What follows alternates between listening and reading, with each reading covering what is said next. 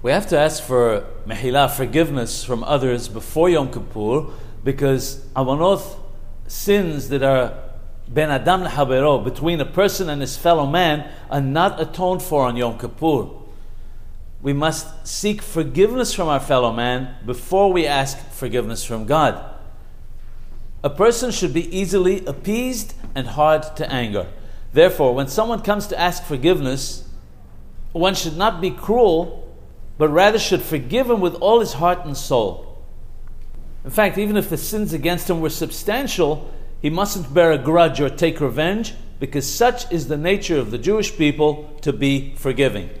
A person should know that if he doesn't overcome his nature and doesn't forgive his neighbor, then his own transgressions will not be forgiven either.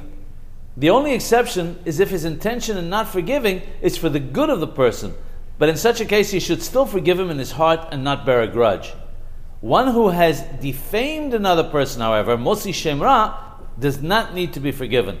However, it is considered to be an act of humility, anawa, to do so.